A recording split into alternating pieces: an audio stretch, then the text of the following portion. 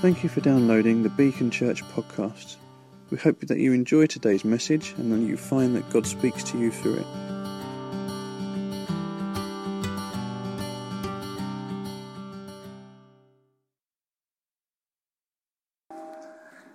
It's my pleasure to welcome you if you have just joined us since we began. It's been a wonderful service. The choir have been fantastic. Can we just give them another round of applause?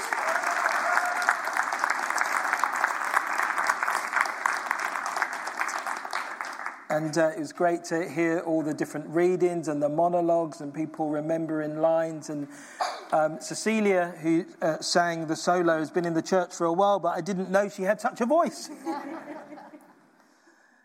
And so it's been great. It's my job now really to try and pull together this message of Christmas. And if you may not go to church regularly, but as a regular churchgoer myself, doing Christmas services year after year, you're trying to find a different way to say the same thing.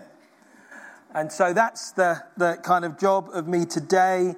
But this year I've been helped so much by the team that have kind of pulled this together and really helped us. The question on the lips of Mary, Joseph, and the shepherds was this: is this the promised Messiah?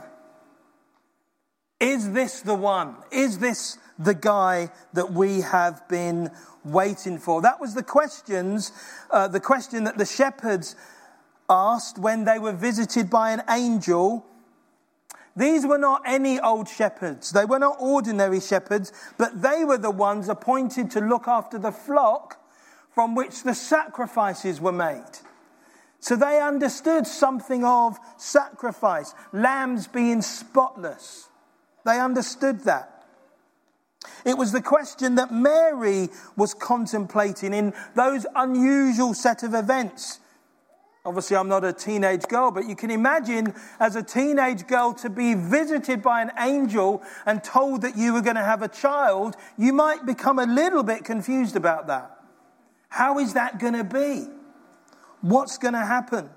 What would that mean for me? Mary, though, was not any old Jewish girl. She was a young virgin betrothed to be married. Nobody's perfect, but Mary was as pure as you could get. She was as unblemished as you could get, humanly speaking. It was the question that Joseph asked himself as he considered what to do once he was visited and had a dream, had a vision. He wondered, what do I do about Mary? What do I do about this situation which left to itself was going to bring shame upon him? The new baby boy which he never conceived. Joseph wasn't any old Jewish guy either. He was a righteous man. He was a man of great integrity and a man of great compassion. Unexpected things happen in a world full of expectation. The truth for all of them is they were expecting something. It wasn't like they weren't expecting. The question, is he the promised Messiah, came from somewhere. They were expecting something. They had a long-held belief that a Messiah was coming.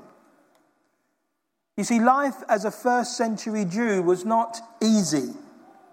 They lived under a powerful occupying force.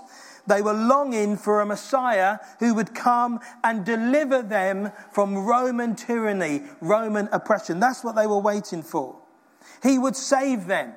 He would then be their king. He would rule them. The kingdom would be restored. That's what they were expecting.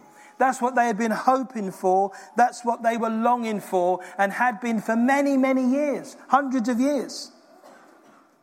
Nestled in their scriptures, though, among the purposes, the prophecies, and the promises was a picture of deliverance very different to the one they expected. They had come to believe it was similar, but it was going to be different. And we heard these words read or written up there. Therefore, the Lord himself will give you a sign. Listen carefully, it says. The virgin will conceive and give birth to a son, and she will call his name Emmanuel, which means God with us. That was spoken hundreds of years before Jesus was conceived. In Isaiah 59, it says, a Redeemer or Messiah will come to Zion and to those in Jacob or Israel who turn from their transgressions, their sins. And then in Isaiah chapter 9, it says this, for to us a child shall be born, to us a son shall be given, and the government shall be upon his shoulder, and his name shall be called Wonderful, Counselor, Mighty God, Everlasting Father, Prince of Peace. There shall be no end to the increase of his government and of peace. Those scriptures were there, nestled among all the other prophecies and all the other promises. So it was difficult for them, the struggle to recognize who Jesus was. This was their struggle. Jesus was not meant to be a child born in a manger to a virgin. He was not meant to come to redeem from sin, but to redeem from oppression. He was meant to come as a king or a military ruler to deliver them. Not from these lowly beginnings would he save people from sin, and would his kingdom come and keep on increasing, not just for them, but for the whole world. It was so unexpected, they almost missed it. Then for Mary and the others, everything changed, and yet at the same time, nothing changed. Those encounters with God, angelic visitations, visions, changed everything, and at the same time changed nothing. But there was the point. After her visitation by the mighty angel Gabriel and her willingness to believe his words, everything changed for Mary. Her practical situation was exactly the same. In some ways, you could say it was worse than it had been before. She was an unmarried, pregnant woman. She was vulnerable. She could have been divorced, rejected, even stoned to death. However, her response exuded simple faith and trust. Let it be to me as you have said. That was Mary's response to the visit of the angel. Nothing's changed. Yet everything has changed. God has come to me. I'm caught up in his plans and his purposes, and they are much bigger than mine. Rather than fear my future with all the difficulties and uncertainties, I'll embrace it with both hands because the Lord is with me. I see a much bigger picture. It's not just my life. It's not just about me. Joseph went through the same experience. The fear of shame and humiliation was replaced by a deep trust and faith in God. In many ways, that moment in history changed everything. And it changed nothing. Life went on for so many people, but everything had changed. Thank you, Andy. Creeping around the floor there.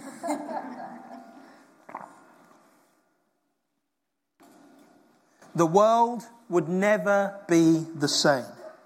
God had come to earth as a baby, a lamb to be sacrificed. Joy, peace, and hope were now available.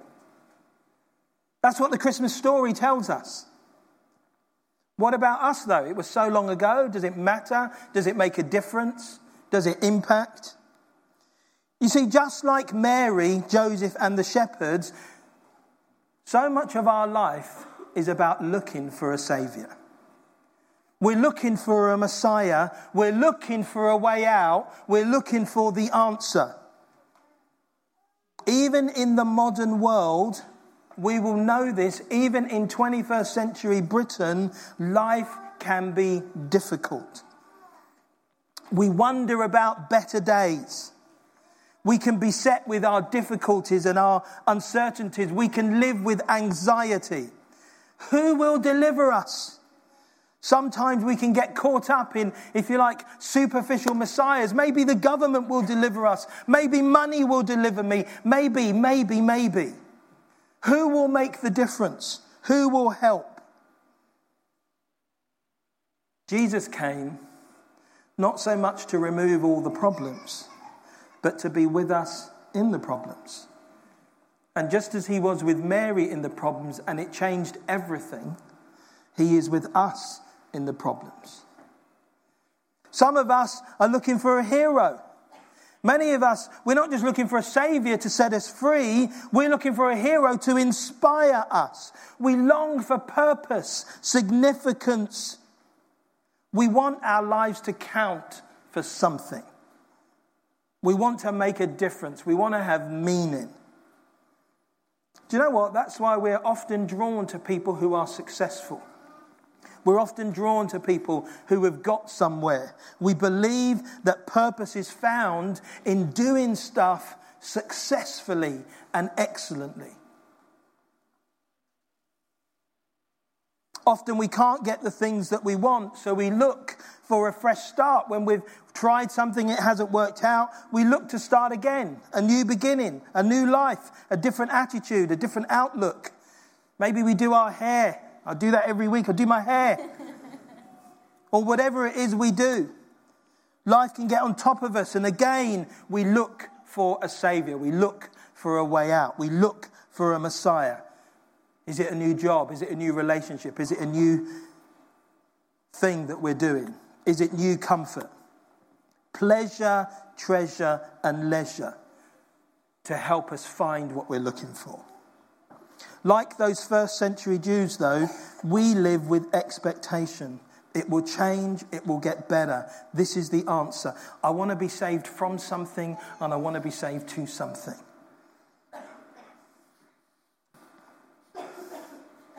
Mary, Joseph, and the shepherds could have missed out when the true Messiah came into the world, because he didn't come as they expected.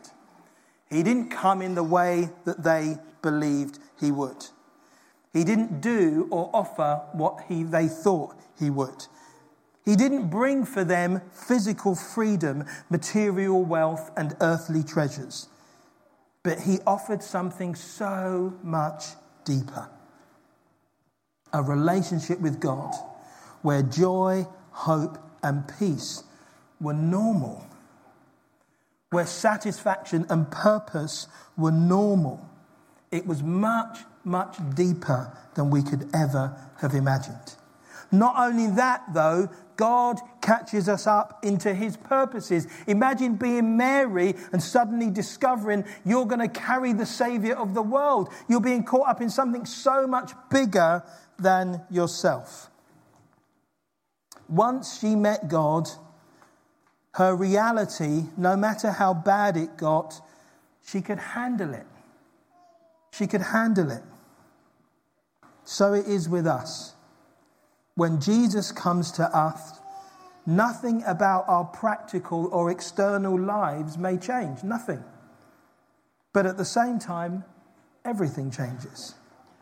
Our perspective when we recognize God's great plan for the world and our small part in it. The peace, the joy, and the hope that come despite the circumstances. Same job, same circumstances. I don't need to run away. I just need to look up. There's a difference. Part of that change is recognizing the world is much bigger than ourselves. Mary and Joseph recognized it. It wasn't so much about them, but it was about something much bigger. Christmas becomes a time when we can remind ourselves of that truth. And for those of us who maybe don't consider ourselves to be Christian, to at least be opened up to that meaning. Why do Christians believe what they believe? Why do they do what they do? As I said earlier, we're attracted to successful people because we believe they've attained the very thing that we want. Why else would someone like Taylor Swift have millions of followers on Twitter? Because really, she's a girl in her mid-20s. Yeah? But she's got something that we think, she's attained something that we all want. The pleasure, the treasure, and the leisure. So often, though, we discover and observe for ourselves that the pursuit and attainment of those things doesn't bring ultimately what we're looking for. The joy, the peace, the hope, the purpose. That's what we're really looking for. We're not really looking for the pleasure. We're looking for the purpose. We're looking for the hope that we think those things bring. These, the Bible tells us, are only found in Christ. And discovering that truth changes everything. Externals are not as important as we thought they were. It's so unexpected. Yet if we're honest with ourselves, it rings true. There's something true about that. It's what goes on the inside that counts. One of those verses that we heard earlier said this: I bring you good news of great joy, which will be for all the people. For this day in the city of David there has been born for you a Saviour who is Christ the Lord. The most unexpected promise was this, that God came as a baby, grew as a man, and gave his life for us on the cross in order that we might have a relationship with God. He rose again in order that we might know him. For those of us who recognize him, it's why Christians are joyful. Now, Christians aren't joyful all the time, but it's why they would be joyful. It's why they're hopeful. It's why they're peaceful, and it's why they sing. It's why they gather, because of what Jesus has done. As we sing this final song, let's keep that in mind. And if there's been anything in the service that you have questions about or thoughts about or comments on, please don't hesitate to come and talk to somebody at the end. Let's stand together to sing Joy to the World.